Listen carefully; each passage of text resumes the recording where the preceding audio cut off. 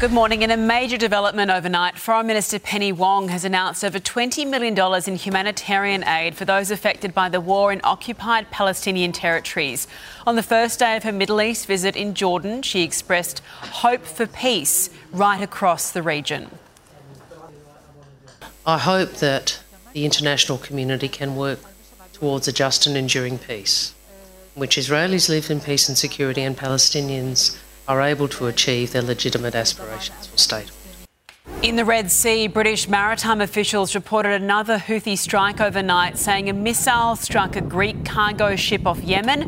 It's believed to be the ship's third incident in just 24 hours.